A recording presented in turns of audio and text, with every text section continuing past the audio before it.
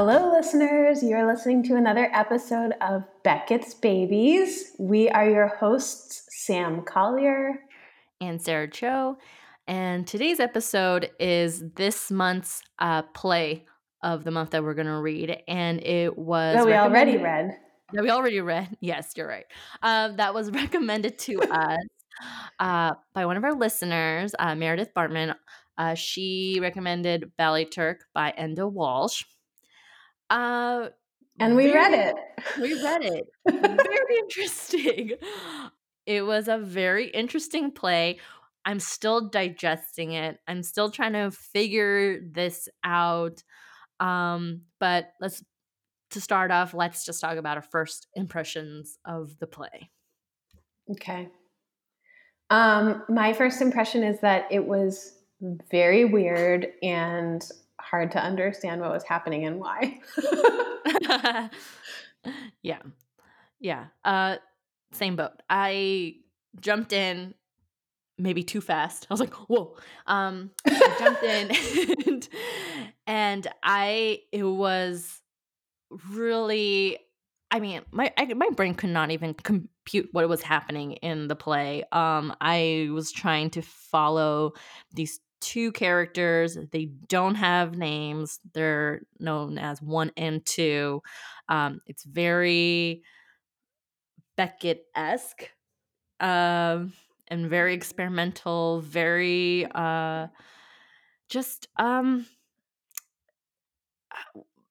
don't even know, I don't want to say chaotic, but it Oh, I was think chaotic is a good word because there's a lot of like running around and putting on music and turning off the music and then an alarm clock going off, a cuckoo clock going off, and like somebody suddenly taking off his clothes and taking a shower for 10 seconds. I mean, I think Mhm. chaotic is a very good word. Mhm.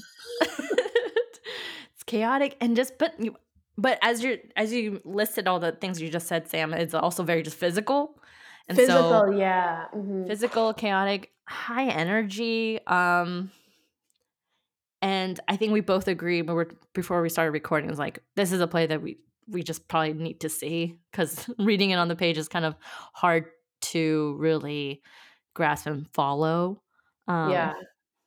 Yeah. I don't know about you, but for the first 10 pages or so, I kept waiting for something to click into place. I kept waiting for like something to change so that I understood the, for lack of a better word, like given circumstances and Mhm. um, why we were watching these characters be so strange.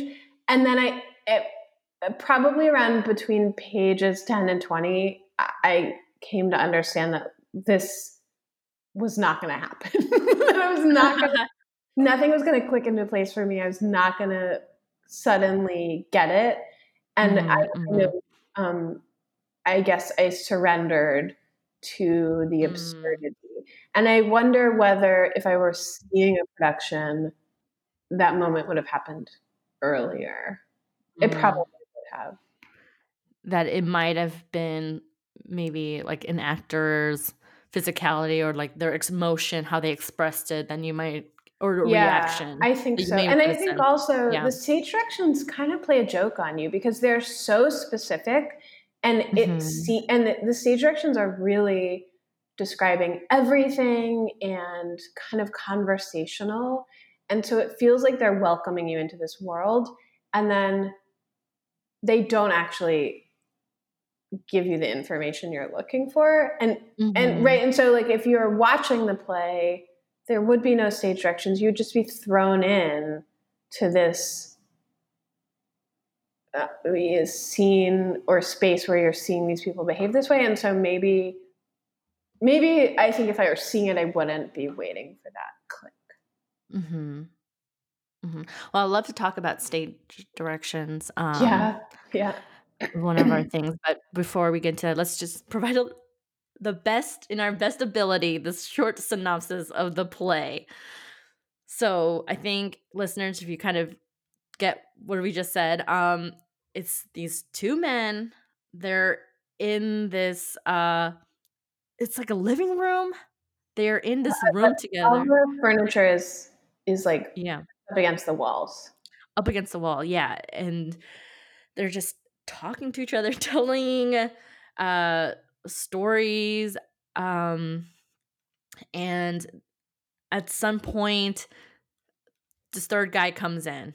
Um, Well, the whole back wall falls down, and right. then you can see this grassy knoll behind him, Mhm. behind the wall. Mhm. Yeah, and then this third man comes from the outside. Mhm. Mhm. And Bally Turk, like it's not a real place. But they constantly talk about Bally Turk. Hmm. It's like this. I'm so curious to know what you thought by the end. What you think Bally Turk meant? I guess I just thought of it as this town that they Hmm. made up where there were all these terrible, mean people. And for some Hmm. reason, a lot of birds that attack you. Which I don't Yeah. know how you fared with that part of it. I know you're afraid of birds, but I not gonna lie, I Googled and I'm like, "Where's this place?" And I don't wanna go there. yeah. Okay. Alright. I want to read Yeah. this excerpt from the review Mhm. that Ben Brantley wrote for the New York production at St. Anne's Warehouse, which Enda Walsh directed himself, um, because I think it might give people a sense of the Yeah. feel of the play. So he wrote, quote, "The head-scratching ghost of Samuel Beckett and the more sinister spirit of Harold Pinter haunt Ballyturk, which traffics unapologetically in literature's biggest theme. I mean, the point or pointlessness of life in the face of death, and how we avoid and embrace our ultimate ends, and particularly how people block the view of mortality with small talk and its physical equivalents." So, end quote. So that was helpful for me in Mm. understanding, or just kind of like being able to articulate the connection between the themes of this play and Beckett's work, because in a way it feels very different from Beckett. It's full of all these objects and colors and like storytelling in a way, whereas I think of Beckett's plays as being very stripped down and bare. But it is these two characters just kind of doing a lot of busyness to avoid, it seems, to avoid thinking about larger existential questions. Mm. Maybe. Yeah, maybe. Um, yeah, and this play was written or performed, I think it was 2014. Hmm. Um, and I'm always constantly trying to connect, what is the context? What's going on? And like maybe what is this play reacting to or the playwright writing in reaction to? So I'm kind of wondering, you know, Well, and he is Irish. We should say I that. think it's I oh, don't think we said that yet. Yeah. no, not yet, but so I'm constantly wondering, w- what is happening in the world, this sense of chaos, which I think in some sense, I think we could relate to the chaos and how Hmm. these two characters are feeling trapped in that and finding ways to break certain, I don't know what it is, but like some cycles that they're experiencing or trying to break through. Hmm. So I think there's something there that I was kind of trying to grab onto. But a play like this, I like you just said, like I kind of have to. It's so hard to talk about plays like this because for me, because I sort of have to leave all of my assumptions about playwriting almost like at the door to try to Hmm. like be open minded and kind of trying to see what it is that the the playwright is trying to achieve, or whether it be emotional, visceral, or like artistic level. And it's like Enda Walsh his own language, and I'm like, I don't even know, I don't think I understand your language literally, like Hmm. what you're trying to say here. But it's definitely a interesting reading experience. Well, and I think one thing that really would come through in a performance is how you have these two characters taking on the identities of different people in this fictional town.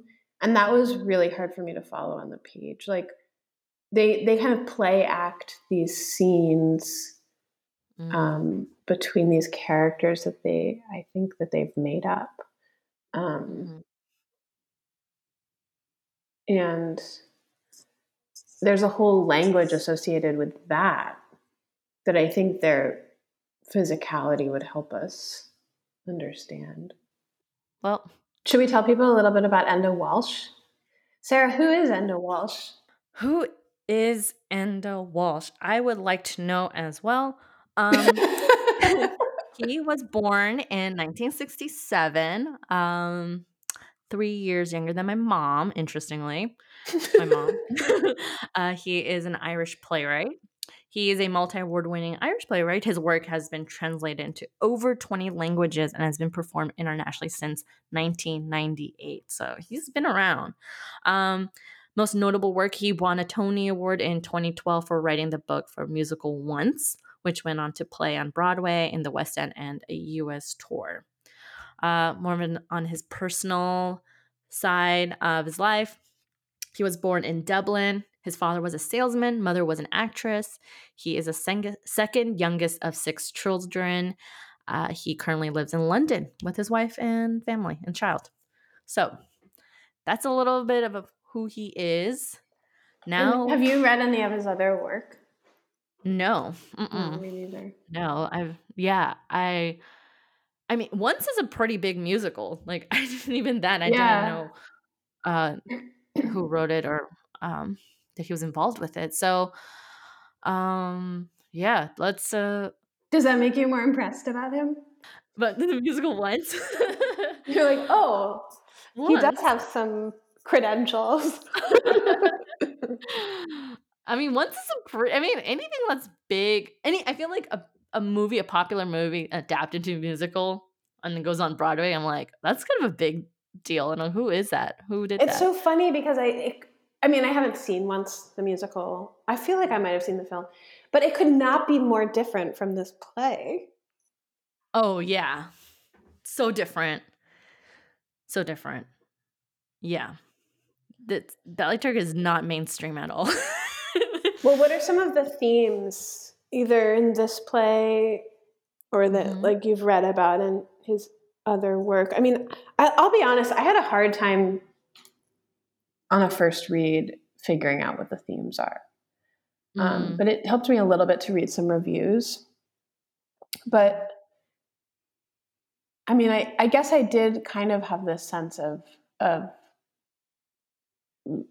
like loneliness and isolation. It seemed like these two characters didn't know anything about the world. Like they thought bunnies have 5 legs. and and yet their understanding of the world was very very dark. Like they had these dreams about stabbing people mhm, um and Bally Turk sounds so foreboding and frightening. And mm, so there's both this like um, innocence about the world, like by which I mean like I guess ignorance, like not knowing anything about the world, but also a fear of the outside world. So that's what I mm. pulled. What did you pull in terms of The themes themes. or ideas? Yeah.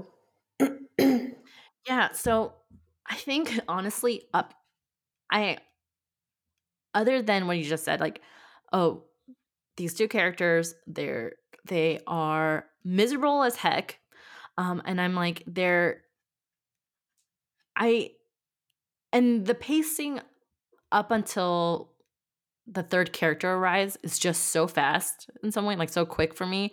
And I'm like trying to follow what they're saying. But when character three arrives, it suddenly slows real down, like slows down Mm. for me in a Hmm. way that I'm like, okay, now I feel like the playwright is controlling the pace here and telling me something here. And character three has this.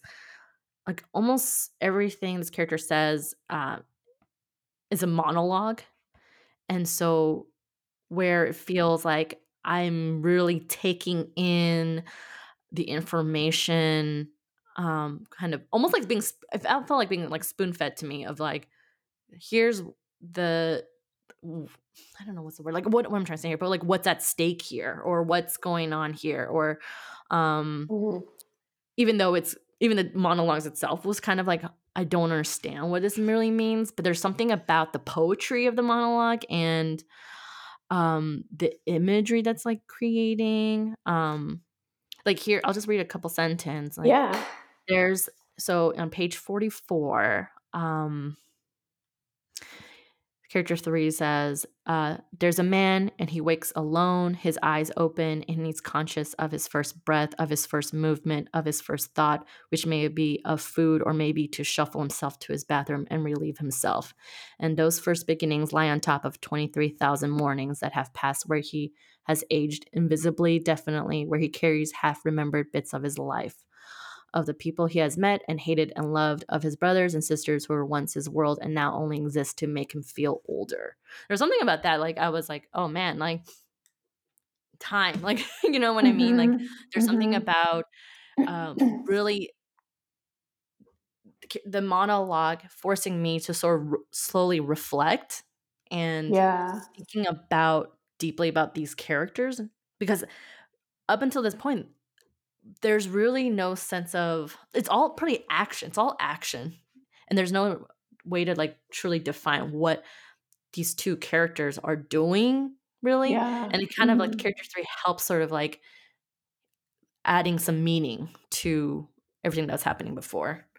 And it's so Um interesting that the meaning is so tied to routine, like mhm. doing the same thing every morning over and Mm, over again.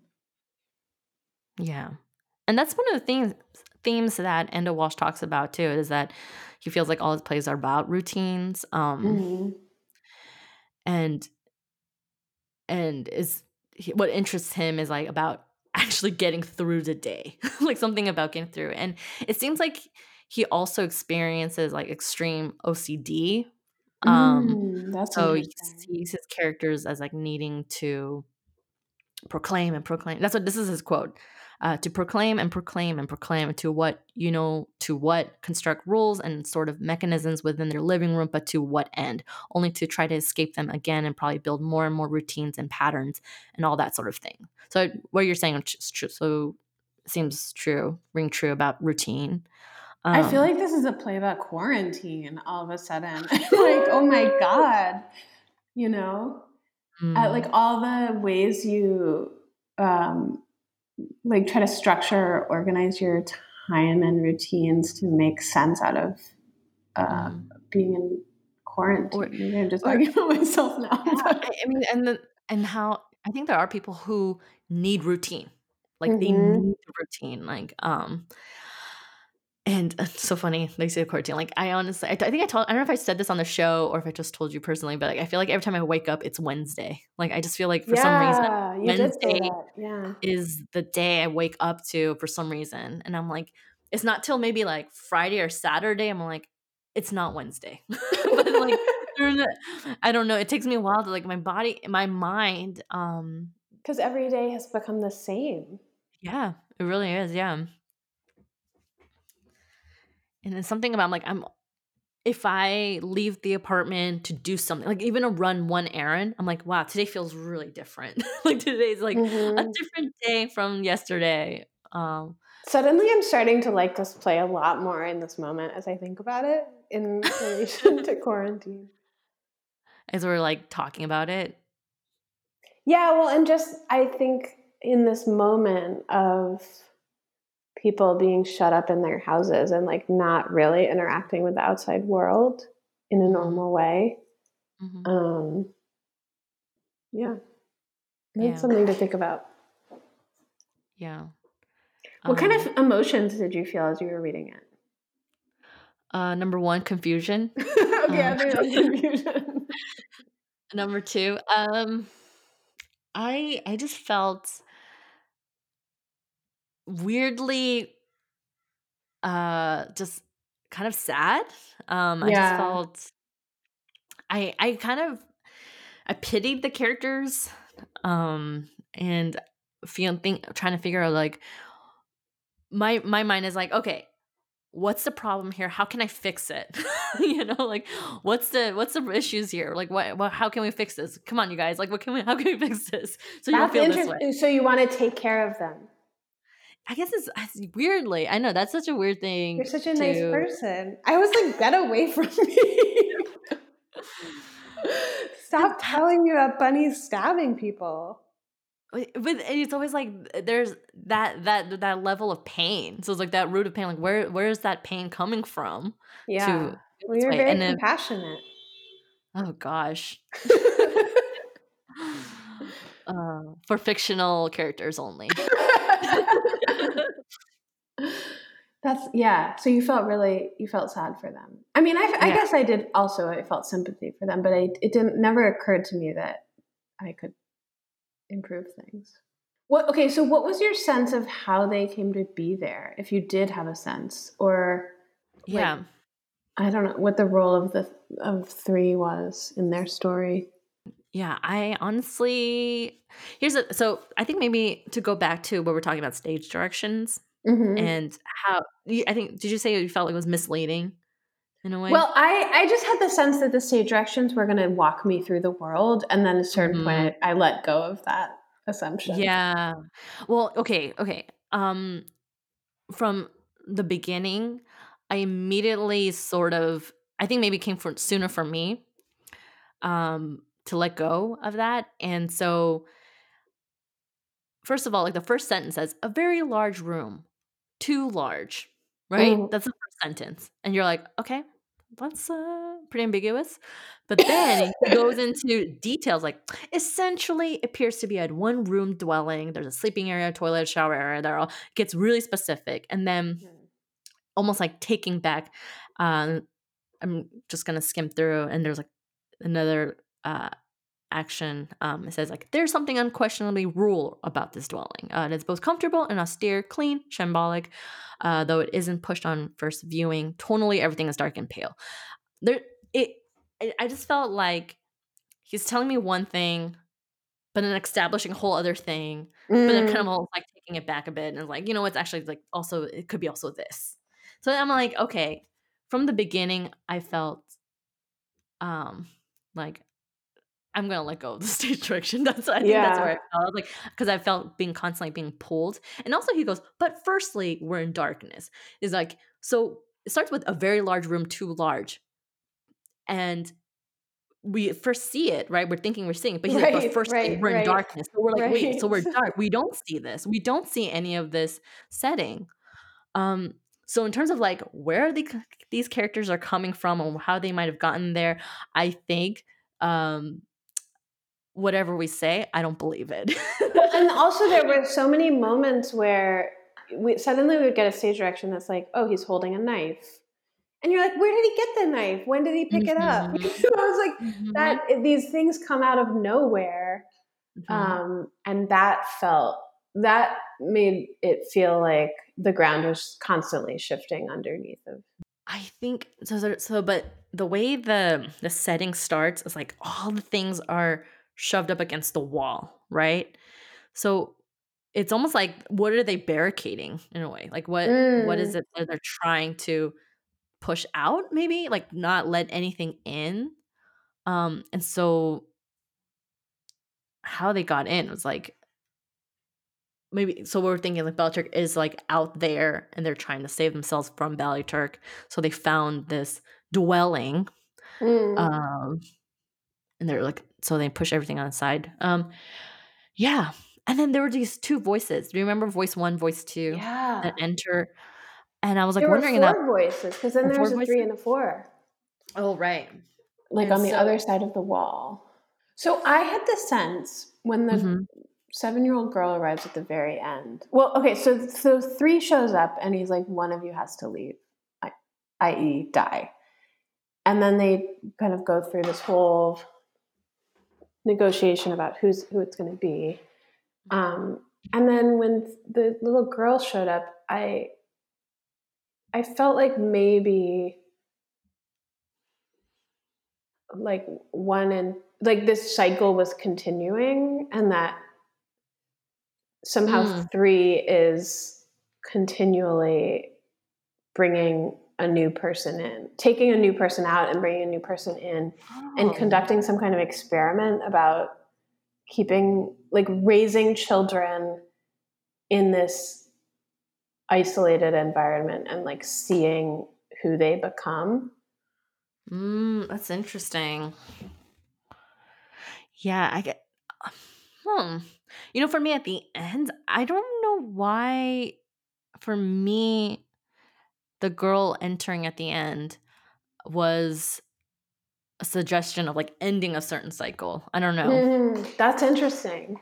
I got that impression. But I'm looking at this and now well, here's the thing cuz I think she appears lost and frightened. She stares at 2 expecting to hurt her, but then feeling no threat from character 2, the girl turns and looks at the room as the music swells. Um, and then I kind of for me, especially because at this point, um, you know what? Yeah, I don't know why I thought it was sort of the end, or like or maybe a movement to a different cycle, but like not the same cycle. I don't know. Yeah. Yeah. Well, I just had the sense that maybe one, like maybe now 2 is the new 1 and the girl's the new 2, and Mm, that they both had also arrived as children. But I mean, that's such a bleak vision of existence, you know? but that really makes sense now that you're saying that because of their age. I think 2 is like 40s or 50s, and then, Mm. 1 is 30, and then 3 is 60, like Mhm. he or she is older. Um, so when a girl comes, the little young girl comes, um, wow, yeah, I could see that. And also because with the way they were just I don't know, like, the way they were talking to each other just also felt really juvenile sometimes. Yeah. They're kinda, like, stunted in a way. Yeah, they do seem like children Mhm. in some ways. So, I read some of the reviews for this play, and a lot of people said or reaction said it was funny. Did you find this play funny at all? I think I would find it funny if I were watching it. Mm, I think a lot of the things that were confusing, I mean, I was doing a lot of work trying to picture it in my mind, you know? And if I didn't have to do that work and could just watch it unfold, I think it would be funny.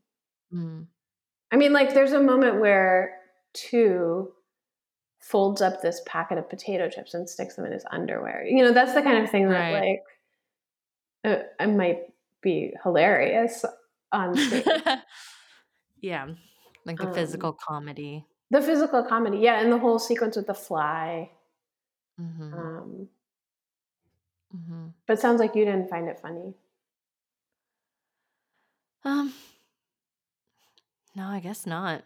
You're But I just don't worried know. about them. I honestly like, nothing I don't find anything funny anymore. That's not true.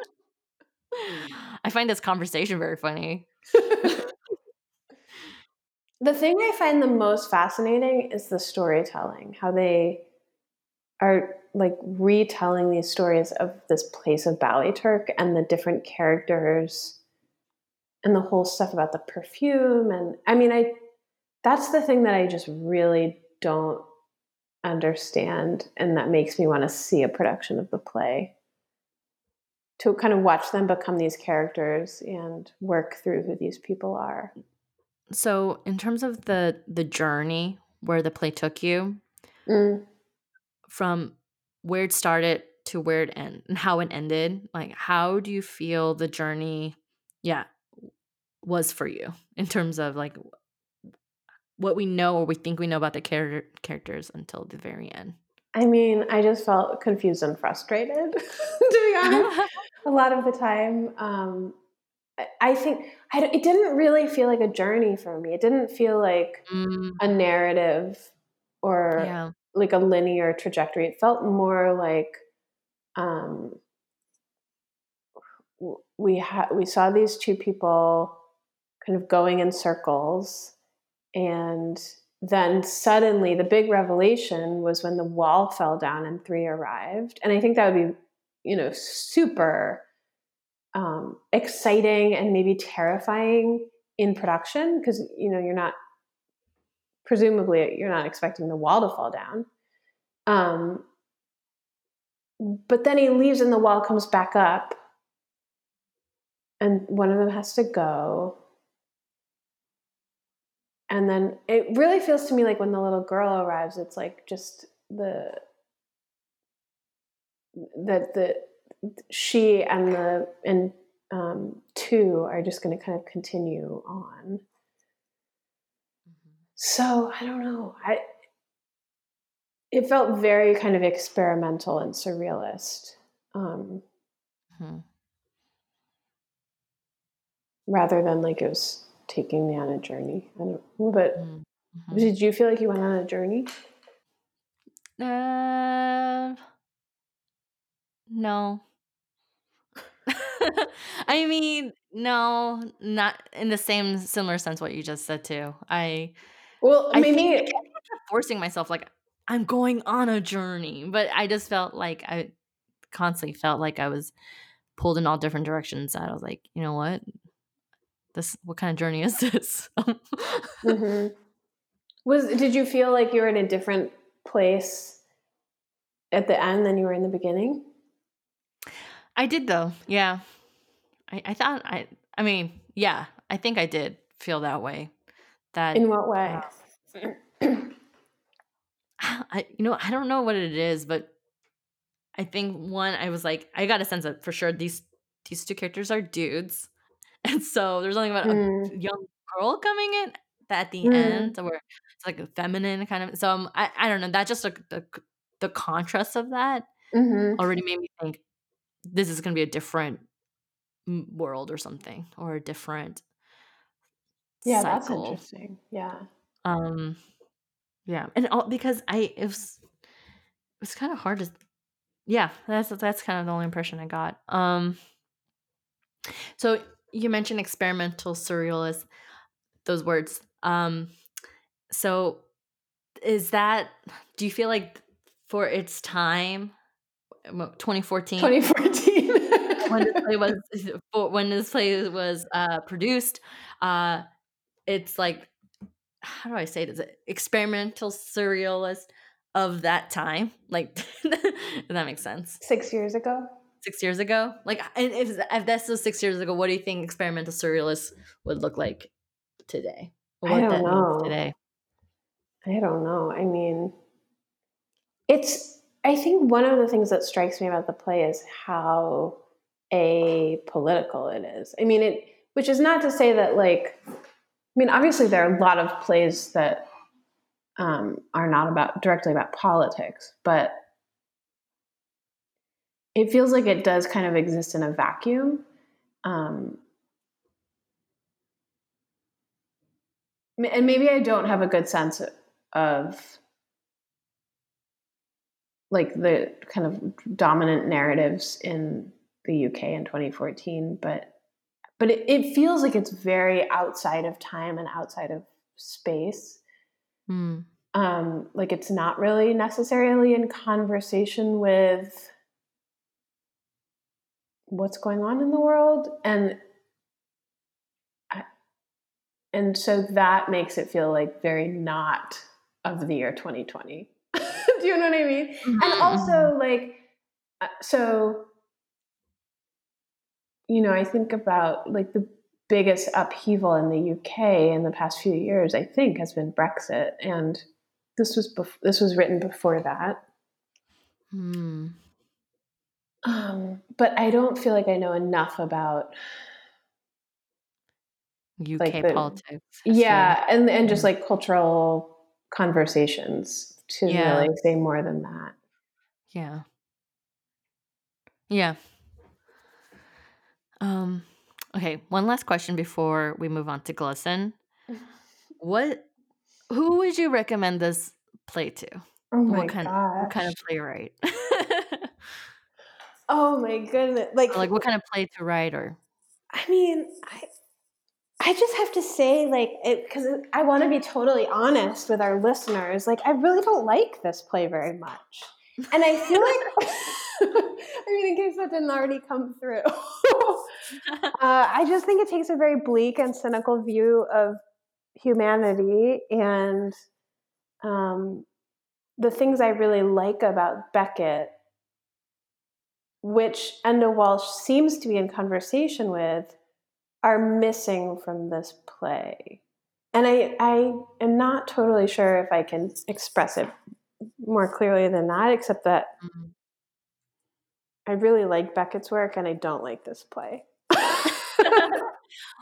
Okay, that's so interesting. So wait. So, um, well, what is Beckett doing that you feel Yeah, exactly. Now that you're going to ask me to I don't know? get more Yeah, specific.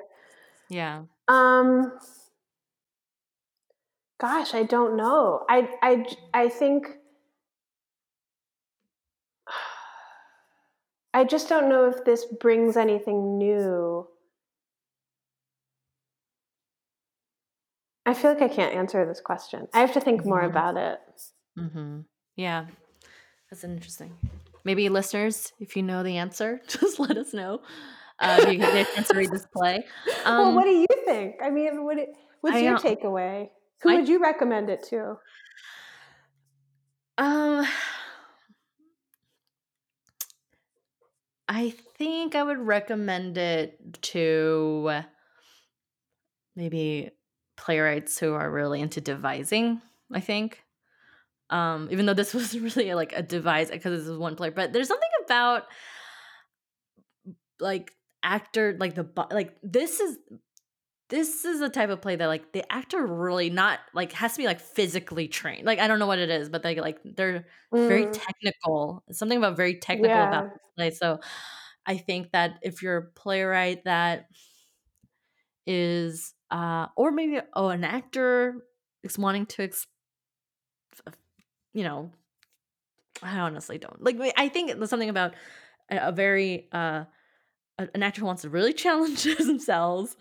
Um and then they want to work with like a playwright that has experience in devising or kind of wants to do something uh really That's outlandish. really challenging.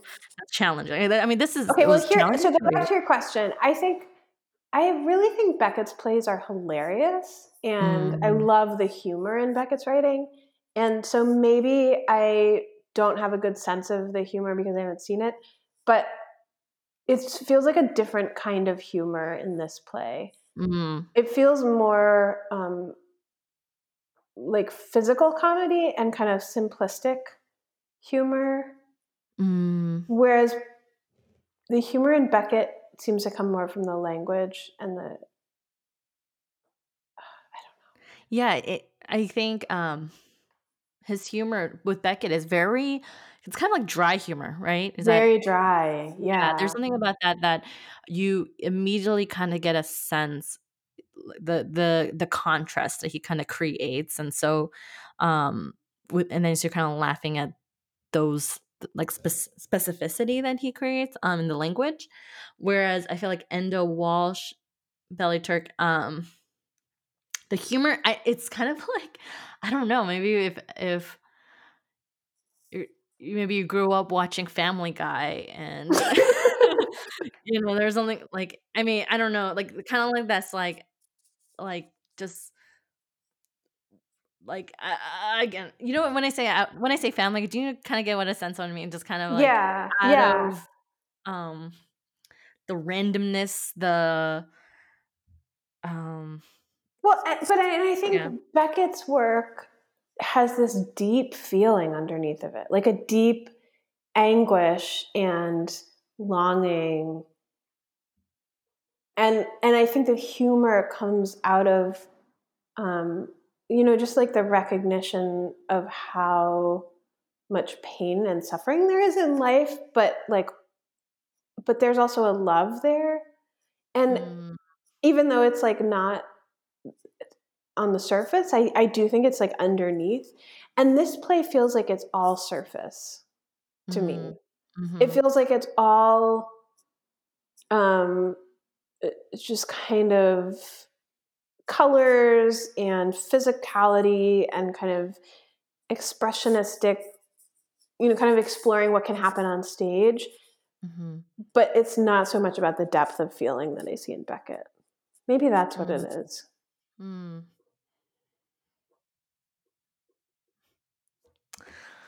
A lot to chew on here. I know. Clearly, I'm going to have to keep thinking about this.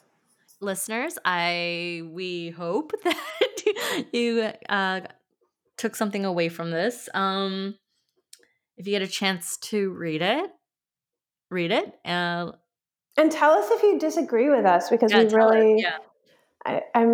I'm just so kind of puzzled by my Mhm. reactions to this play. Yeah.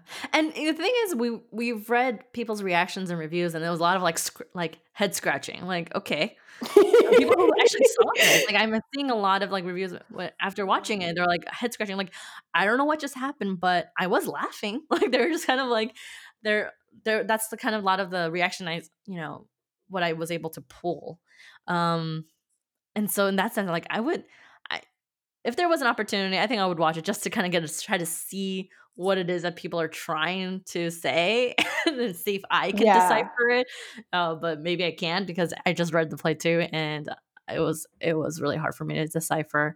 I would Um, definitely go see this just to try to get it better. yeah, yeah. All right then. Well, let's move on to Glisten. Okay, I'm going to go first because I read this article in The Atlantic and I think everybody should read it. Oh, It's freaking terrifying. It's called The Election That Could Break America by Barton Gellman. And run, do not walk to, I guess, the Atlantic website. Because he's really looking at the way in which um, the Republican Party is already working to undermine the vote. mm-hmm. And my biggest takeaway is that the count on election day is going to matter a lot Yeah, because a lot of the mail-in votes are not going to be tabulated. They can't start counting mail-in ballots until 7 a.m. on election day.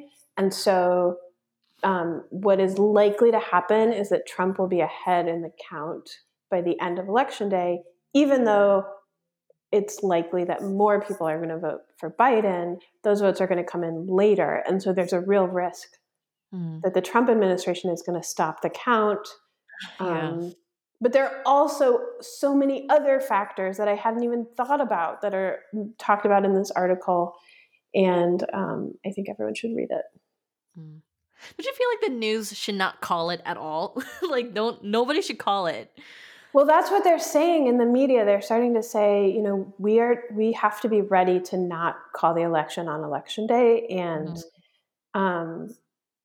but okay, so what happens if Fox News calls it for Trump and every other news outlet is like, actually, we don't know yet. Yeah. I Yeah. mean, Right.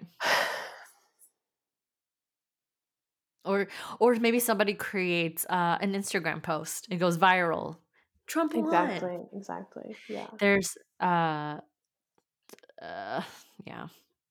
It's yeah. But one of the other big things that I hadn't even thought about is that each state chooses the electors to, cast their vote for the president.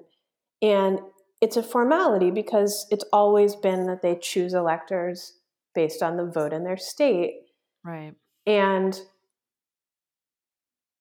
in Pennsylvania, the Republican Party is already talking about just picking electors based on who they think should be president rather than on the popular vote in Pennsylvania. So it's like that kind of thing. I mean, and there's no law to stop that from happening. Yeah. Oh. Anyway, what's your glisten, God. Sarah? Oh dear goodness. Oh my gosh. Talk about I think we're on theme here in terms of bleakness I and know, I the know, darkness of it I all. know. Oh gosh, my lesson this week, um, it's I don't even know. But okay, talk about another. Okay. This is my question because I was like, I don't know if I should share it, but I'll just share it. Anyways, I've been taking stress sleeping aid supplement because Ooh, I have been trouble sleeping yeah, that sounds so nice. because I have been having trouble sleeping because of everything that's going on, and I'm probably gonna be continue to taking it uh till maybe after election day. I don't know, but it's been helping me. It's natural. You It's all feel like better? I do feel better. I always wake up a little more rested. At first it was very difficult for me to like I was like my body was not used to like a deep sleep. You know what I mean? So Yeah.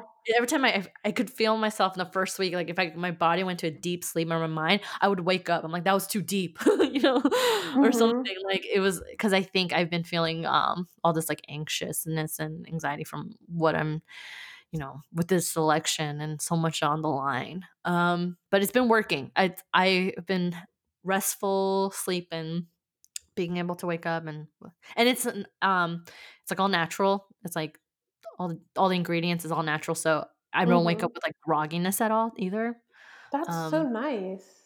Yeah, yeah. I think I've been reading about how, you know, especially if you have wildfires where you're probably staying inside a lot, and Mhm. so much of your body's ability to regulate sleep comes from getting direct sunlight. And so Yeah. maybe that's like, Yeah. that maybe that's part of it. I've been inside for so long that I think Yeah. true what you're saying. Yeah, so um I've been so and it's so funny because I'm the type of person that's I don't need supplement. I don't want to take supplement. Like I could find the fruits and the veggies and like I could, but I was like, I need the supplement. And I was like But if it I helps, I mean, especially now, yeah, and sleep is so important. I know. Yeah, so the brand I use is called Aura. So Are anybody we out gonna there. are we gonna get a kickback from the company for mentioning it on this show?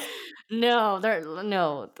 This coming point does not even watch a play, like watch theater shows. Um, but no kickbacks, but I really like it. So if because I've also noticed like I've been seeing posts from friends being like, I've been feeling really restless. Like I don't know what you guys are doing out there. Um, Well, you heard it here first, listeners. Rush out and buy what's it called? Aura, it's called Eura Knockout. Aura's Eura Knockout. That's like the name of the product is called Euro Knockout. Mhm. And so it's like the 'Cause sleeping it and knocks you stress. out. Mhm. Yeah, and I take it right before like an hour or before I go to bed, and so it starts kicking in. I'm like, "Oh, here I go into a deep sleep." And do you feel like you can concentrate better the next day? The next day, Like and in the focus? morning, I do. I feel like in the morning, I do, and then afternoon, I'm like, "Okay, I'm starting to feel a little high energy, a little anxious, and then Mhm. Yeah. yeah. And just so try to find a way to decompress. I mean, I try to like exercise during the day, so that helps. Um, but man, folks, like I don't know, this is a whole new world. Yeah. Like It really is. it feels like I doesn't it feel like have you watched Black Mirror? No. Or like it's kind of like a Twilight Zone type thing, but it Maybe feels like you're anxious and you can't sleep because you watch all these frightening shows at night. yeah, that could be. I know. I love it though. I like the scary and but it doesn't help when I'm also like reading the news on top of it Yeah, all. the So news is the scariest of all. yeah. Well, wow, this is probably one of our darkest, bleakest episodes. Well, we were inspired by this play to Yeah, think dark thoughts. yeah. Well, Anyway, listeners, let us know what you think of Bally Turk. We really would love to hear some other opinions besides our own. So share them. share them. And you know what else you got to do too? Share the episode, talk about it with your friends if you want. I mean, I'm so curious. Who are you really talking to right now? Are you review, share, like, the drill, if that's Let what us you're know you're out there. let us know you're out there. Actually, you guys have been doing a pretty good job letting us know you're out there. Okay. Yeah, so don't Goodbye. stop now. Yeah, Bye. don't. Bye.